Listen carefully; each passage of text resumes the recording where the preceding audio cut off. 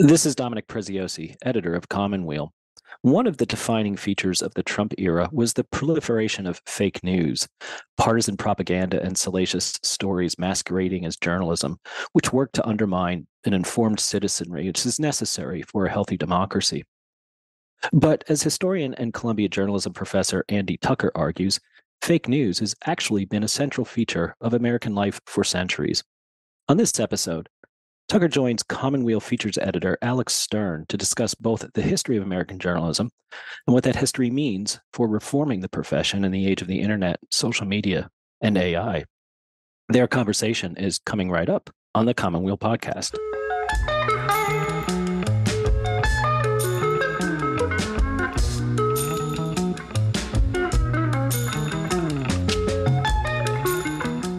Hi, Alex. It's good to see you today. Good to be here, Dominic. So why don't you tell us a little bit about your conversation with Andy Tucker? Sure. So obviously, during the 2016 presidential campaign, the phrase fake news exploded on the scene. And since then, it's been at the center of debate over media bias, election interference, free speech, content moderation, etc. And I think that the apparent newness of the phenomenon can cause us to lose sight of the fact that misleading stories, sensationalism, and outright lies have been kind of part of the journalistic enterprise from the very beginning. Tucker's book documents this history, starting with the very first paper in pre-revolutionary America. She also documents the attempts in fits and starts to counter the tendency toward fabrication and bias through professional standards and practices in journalism. As we enter yet another election cycle sure to be rife with lies, I think she provides a valuable lens through which to view both our current misinformation problem and the ongoing dynamic between genuine and fake journalism. Thanks, Alex. I think this is going to be a good and it's an important conversation. Let's take a listen. Andy Tucker, welcome to the Commonweal podcast. Nice to be here. Maybe you could start by describing your own career. You've been in journalism, you've been in politics, and now you've been in academia for a while. So maybe you could just talk about your kind of career trajectory and how you came to start researching the history of fake news. Yeah, I've had several lives. My first life was as a librarian many years ago, but I became interested in journalism. I was in the high school newspaper. I was always interested in information. I was always interested in how people learn things. And my career was accidental. I was in graduate school studying American history and realized that I was not quite satisfied and wanted to think of something else, and through a series of accidents found myself working with Bill Moyers at Public Affairs Television, which, if anyone who knows Bill's work would recognize that journalism and truth and politics and history are all very much part of that world. So I worked with him for about 5 years. I took a break to work as a speechwriter on the presidential campaign of Clinton Gore in 92, moved to Little Rock, and worked after that on a documentary on American history. And again, through a series of sort of accidents that it's hard to recap, I ended up in academia, where I'm really happy at Columbia Journalism School. Great. So why don't we jump into the book, which is a kind of comprehensive history of fake news, at least in the American context. As you make clear in the book, fake news has been kind of part of journalism since the very beginning. So could you talk a little bit about the nature of American journalism in those early years, including the sort of 18th, 19th centuries? Yeah.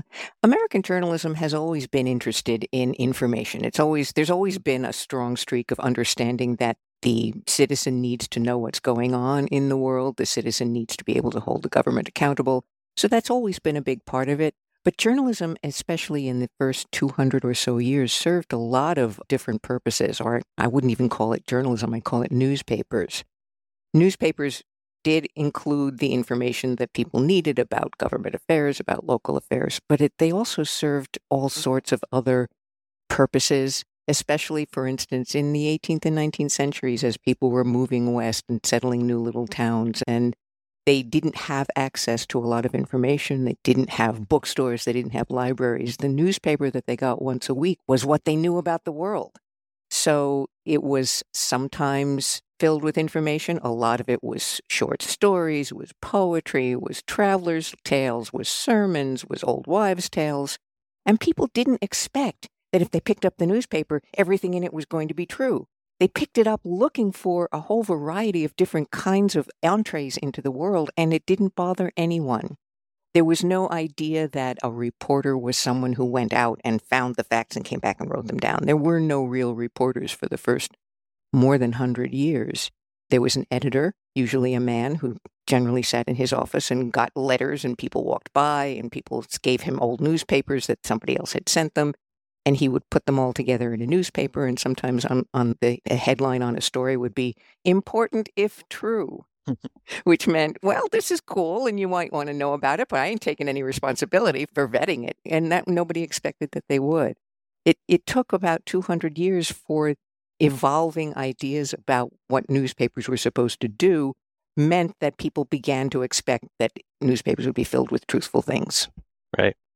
Could you talk a little bit more maybe about this idea that journalists would go out and have better access to the truth than the ordinary public would?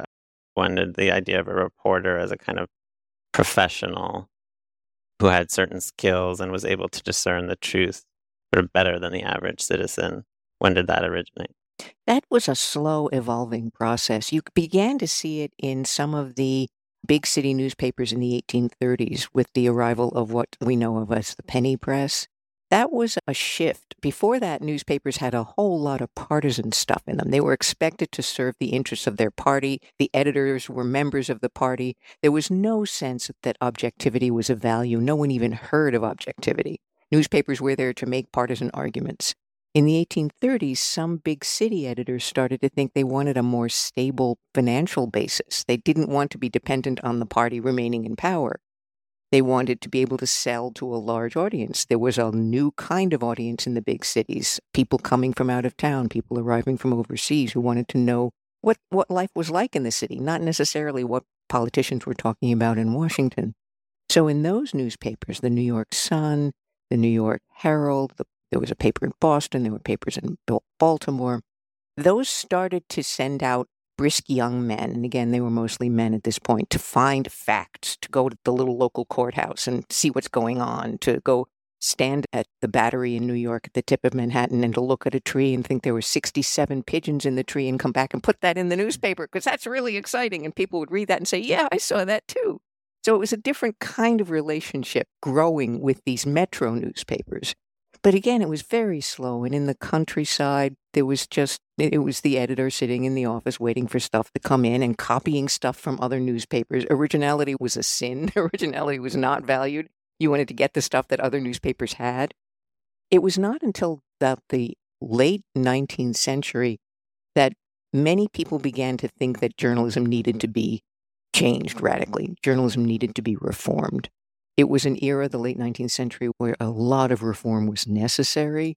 The progressive era was getting underway to call for cleaning up municipal governments, cleaning up corporations, cleaning up all sorts of abuses in the public sector.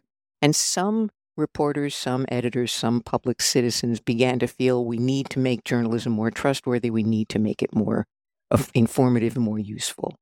That was balanced against the yellow press, which was also establishing in the 1890s. It was also getting more and more strong. The press by William Randolph Hearst, Joseph Pulitzer, who were serving, again, a large urban constituency, many of them new immigrants from places like Eastern Europe, from Russia, coming to the big cities. And those newspapers catered to people who were newcomers, who didn't know what was going on, who wanted to know how to be American.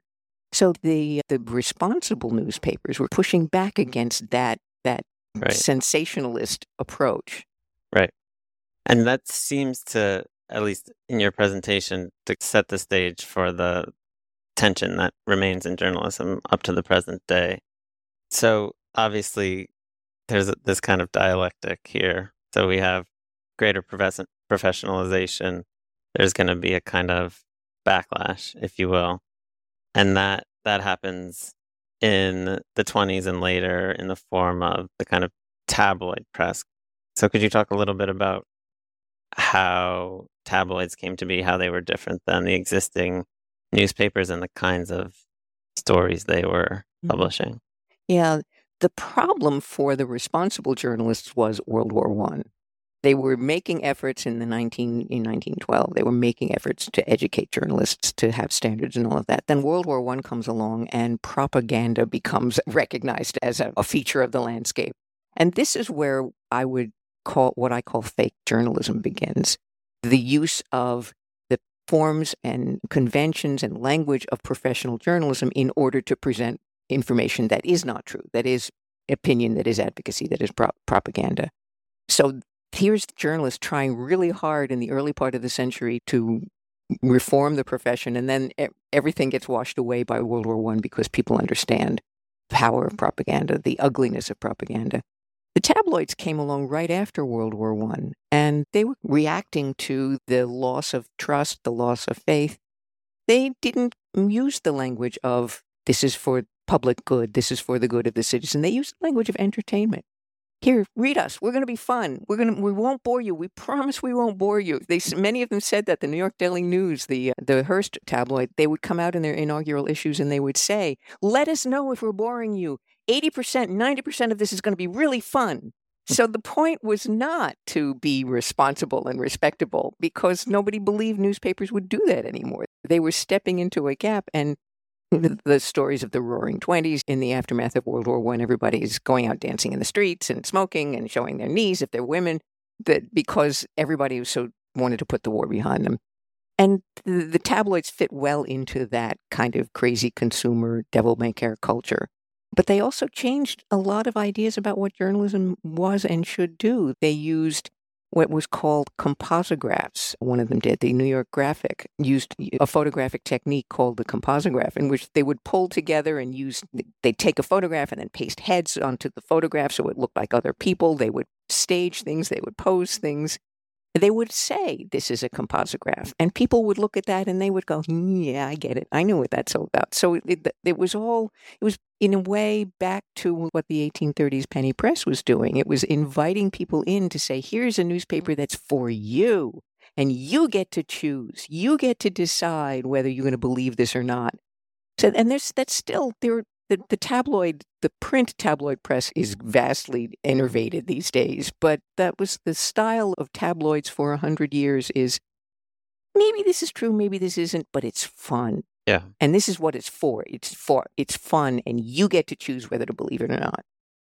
So we're in the 1930s now, a time with, unfortunately, many resonances to our own, and a number of demagogic and populist politicians, including Hitler, Mussolini, and even in the U.S., populists like Huey Long, are starting to take advantage of the radio and new technology that, somewhat like social media today, offered access to politicians and political issues unmediated by an establishment that might be viewed with suspicion.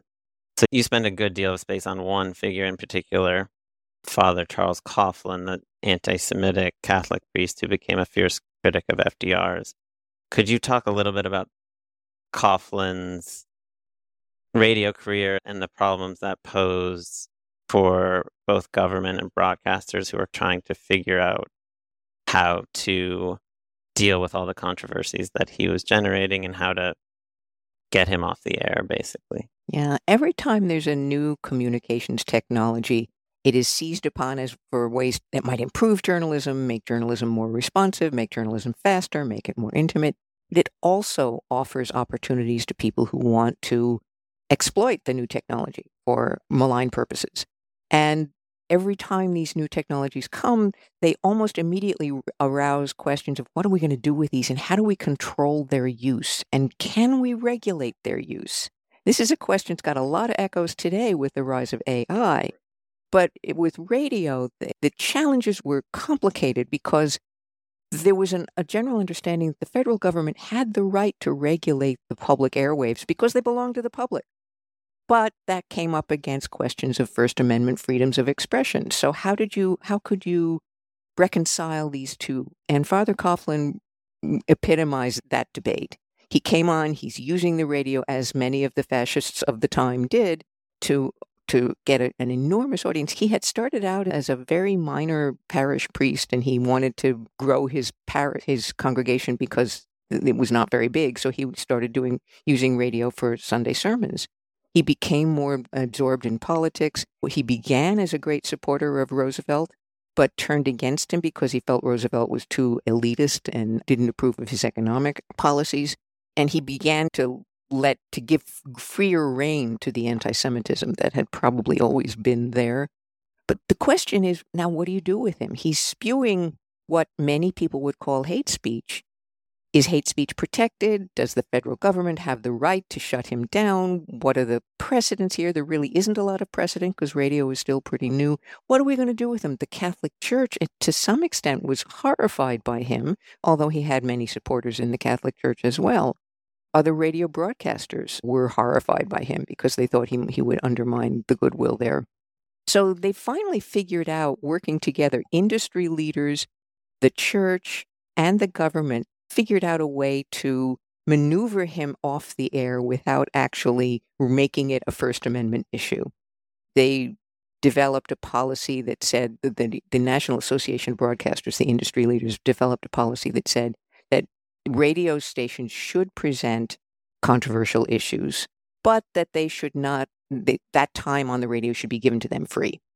And Coughlin never wanted to take free time because he thought that would put him under the thumb of the industry. So he backed out, holding true to his principles, and everybody was able to say, breathe a sigh of relief and say, well, okay, we got rid of that.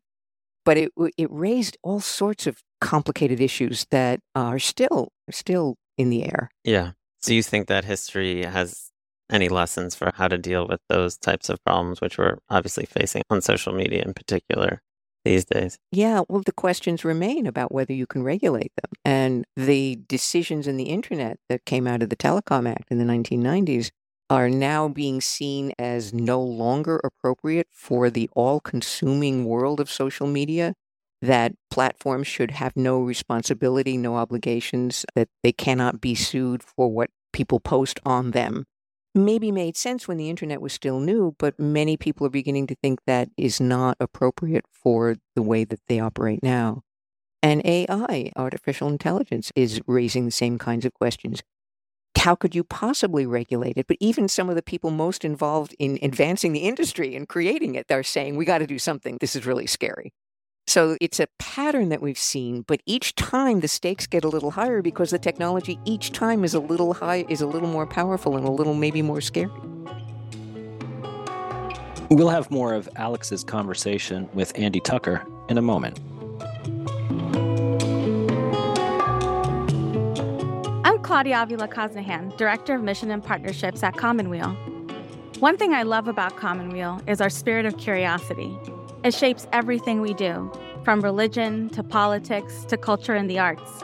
Consider becoming a Commonweal Associate today. Just visit commonwealmagazine.org/donate. Your gift helps support everything we do, including this podcast. Now let's get back to the conversation.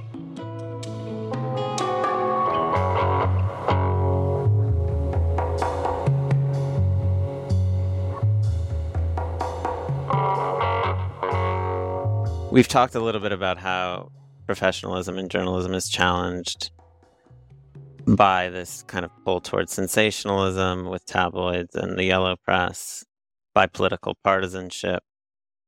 But in times of crisis or times of war, there also becomes these other pressures, patriotism or groupthink. The fear of being seen as a traitor or disloyal can influence journalists' judgments, but what else can turn the press into the word that people often use is stenographers for power, especially at times of crisis? Yeah, or lapdogs. Yeah. That's the biggest challenge for any journalist, and journalists often don't quite live up to it, or don't live up to it in the way that one would hope. It is a really difficult thing to stand up and say, wait a minute, this rush to war is really dangerous. We don't want to do this. As you just said, the journalist is vulnerable to being called a traitor, to being called stupid, not understanding what's going on. There has been a lot of pushback after the coverage of the Iraq War, the Iraq invasion in 2003, The New York Times and the Washington Post in particular, both of them had big stories saying, we're sorry, we got it wrong. We weren't skeptical enough. We didn't report it out. We used sources who we shouldn't have trusted. And that's something that they will then go ahead and acknowledge and apologize, but it didn't help when it should have. It didn't help refocus their reporting at a time when it might have made more of a difference. Journalism can be a really important, great, idealistic, noble profession, but if you do it right, no one will love you. If you do it right, maybe your mother will love you, and that's about it. And that's a really hard thing for people to grasp, but increasingly important because you are often writing a story and you don't know how it's going to end. And so you're out on a limb, and you really want to be a responsible journalist and do the best work you can. But if you're telling a story that people will refuse to hear and you go under because no one is reading your newspaper anymore, that doesn't help anyone either. It's a really fine line, and that's one of the biggest challenges. Yeah. So you talked before about this distinction you make in the book between fake news and fake journalism. Basically, fake news is stories that are completely made up, whereas fake journalism appropriates the professionalism of real journalism, but gives us information that's not accurate. You seem to think that fake journalism is the bigger problem today than just fake news. Can you explain a little bit why you think that? Yeah. Fake news can be, as we've said, it can be fun. It can be something that is entertaining. It isn't necessarily something people take seriously. You get it from social media, you get it out there. It's just stuff that isn't true. Fake journalism is a much more, I think, insidious approach. And it was not possible until there was such a thing as real journalism, real professional journalism that was started in fits and starts at the beginning of the 20th century. When news organizations, I'm putting quotes or air quotes around news, when they use the language and the conventions and the ethics and they present themselves as objective journalists doing rigorous reporting and verified and with factual verification, when they use that language and that presentation in order to make thinly veiled cases of advocacy or propaganda or misinformation or lies, that undermines faith in real journalism, that knocks real journalism on its head, that misleads and deceives people, readers. And it's exactly what journalism should not do. But you see a lot of it now, much more of it now. Something like, I would say Fox News is a fake journalism organization because it has always called itself fair and balanced. It's always said, we report, you decide. But it uses straightforward approaches. It claims to be objective. It uses words like that and uses those to present false information.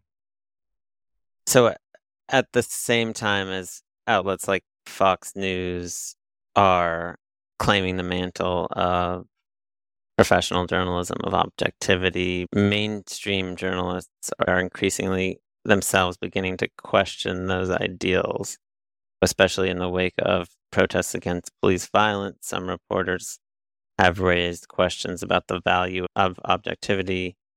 Why do you think it's a mistake to let go of this ideal for mainstream journalists? And how do you think we should think about objectivity in the wake of some of these challenges? That's the great question for now.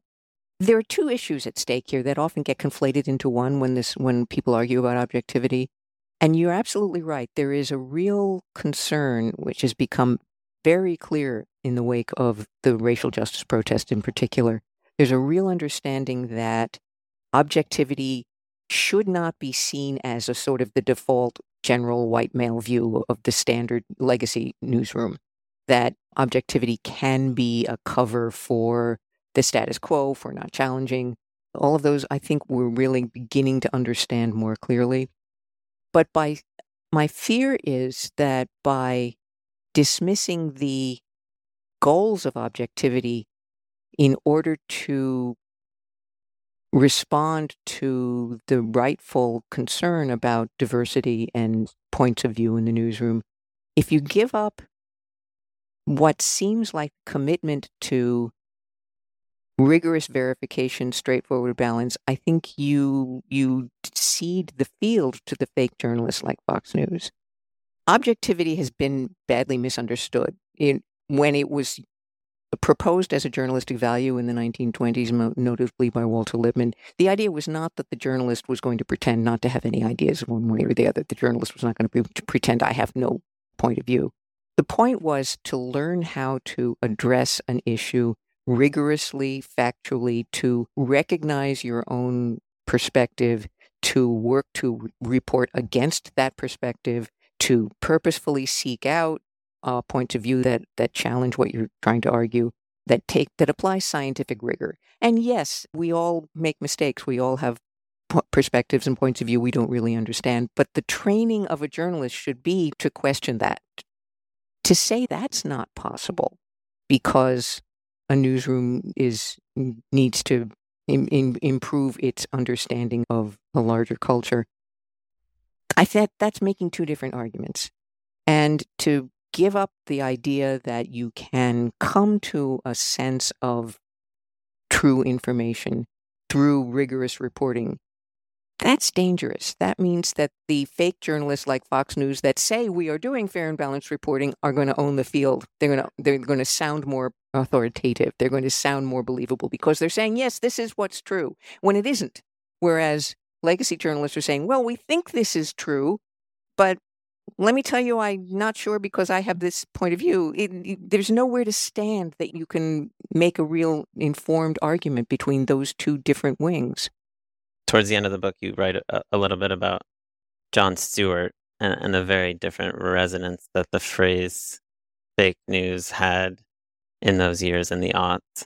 You point out that the Daily Show was actually admired and even envied during that period by real professional journalists who thought that the comedy format allowed Stewart to tell the truth, quote unquote, in a way that professional norms and structures prevented them from doing. And since then, I think Stewart's brand of journalism has crossed over from places like Comedy Central, where his show was aired, toward real news. I wonder what you think of that legacy of Jon Stewart's show and the influence and the kind of point of view journalism that has brought into the world. You could sum that up under the rubric of branding. Yeah. There is real pressure on many journalists nowadays to make themselves a brand. There's so much competition out there. There are so many different alternatives. There are so many different social media platforms and podcasts and everything else where people can go and get their information, that many journalists feel compelled to present themselves as a broad personality in order to brand themselves, in order to earn their audience. And sometimes that works really well. Sometimes it's terrific. Sometimes I love that kind of work. Mm-hmm.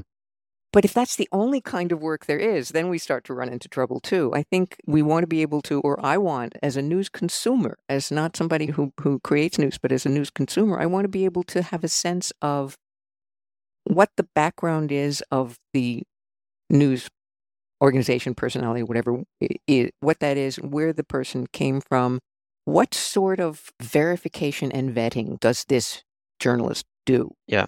If the person strikes me as performing journalism rather than presenting vetted information, I get a little wary. Depending on what I'm talking about. If I want to read a movie review, I love attitude. That's perfectly fine. If I'm wanting to read about the war in Ukraine, I'm not interested in a personality or a brand. I want to feel sure that I'm understanding what's going on in a part of the world that I can't visit myself. Right. So I guess I want a variety of sources. The message I get from the book, at least, is that a recommitment to professional values is probably the most promising way forward for journalism in some way or another. And I think that's right. But I also think that professionalization, at least the way that it's currently practiced, can bring along some negatives. So in particular, journalists at top-tier publications tend to come from well-off families. They tend to come from urban environments. They tend to all attend more or less the same types of universities, often the most elite universities. Obviously, Columbia's journalism school would be a case in point. And as a result, they tend to see the world in similar ways. So does that seem like a problem to you, and how can that be addressed?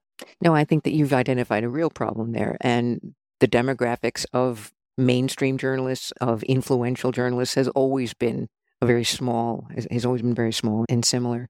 But again, one of the solutions is on the journalistic organizations themselves, on the news organizations themselves. They've got to do better in hiring reporters who do represent broad, different viewpoints. The New York Times needs to have conservative journalists. I would like to see Fox News have some more liberal journalists. There have been a few. There have been a few very brave souls.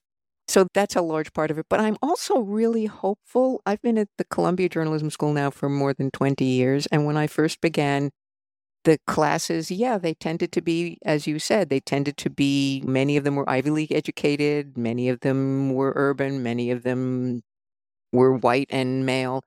I looked at the incoming class, the statistics for the incoming class, and something like 40%, I think, are international students, some of whom want to go back to their home countries and others of whom want to work here.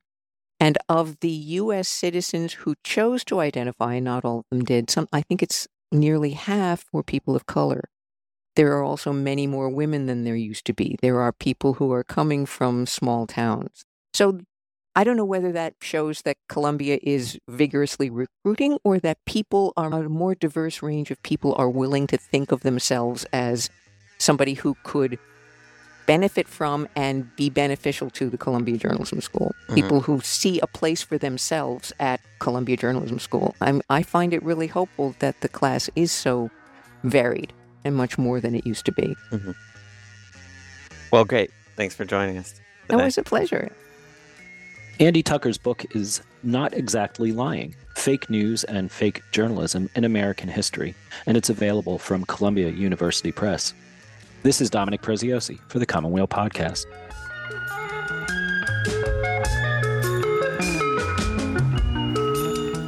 The Commonweal Podcast is produced by Assistant Editor Griffin Olenek and the Commonweal staff in partnership with Sandberg Media. Wally Boudway composed the music, and David Dalt did the editing. For the Commonweal Podcast, this is Dominic Preziosi.